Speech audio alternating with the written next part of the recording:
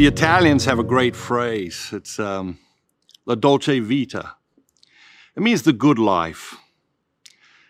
I think we're all in our own ways searching for the good life. At this moment in history, I think we're pretty confused about what that looks like as a population, as a civilization. What is the good life? I think a lot of people associate the idea of a good life with pleasure and possessions or prosperity or things like that.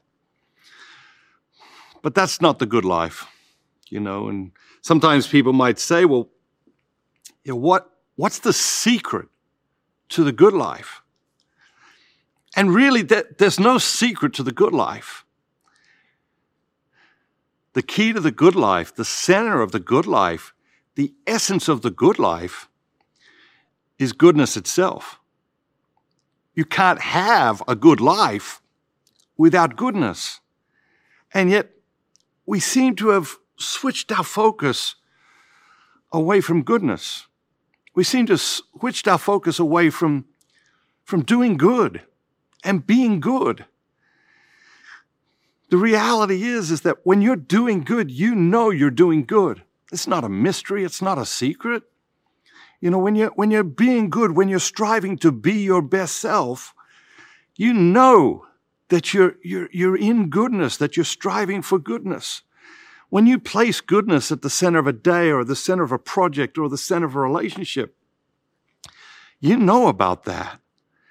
And so if we really want to live the good life, la Dolce Vita, we have to rediscover goodness itself. We have to place goodness itself back at the center of our lives, back at the center of our society. And people will say, well, you might think one thing is good and I might think another thing is good. Maybe. Might be true in some things, but it's not true when it comes to goodness. For thousands of years, long before Christianity even existed, virtue was celebrated in every culture. Patience, kindness, generosity, compassion, empathy. These are beautiful virtues. They're virtues that were celebrated long before Christianity came into the world. And the truth is, we prefer virtue in other people. Yeah, it's interesting, isn't it? We prefer virtue in other people.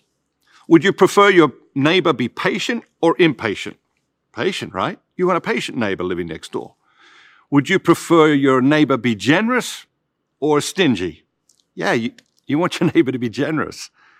Would you prefer your neighbor be kind and compassionate, or selfish and thoughtless? You want a neighbor that's kind and compassionate. The same is true of your children, of your friends, of your spouse, of your colleagues. We prefer virtue in other people. But we don't give virtue a preferential position in our own lives. And so the call to the good life, the desire for the good life, is a desire for goodness itself, and goodness itself, if nothing else, is defined in virtue. Two patient people will always have a better relationship than two impatient people. Two generous people will always have a better relationship than two selfish and stingy people. Virtue is at the heart of goodness. Virtue is at the heart of goodness. And so if we want to have the good life, we want to return to the good life, it has to be a return to virtue. It has to be a return to virtue. And as we return to virtue, something else happens. It's like an alchemic reaction. As we return to virtue, we see an explosion of joy in our lives.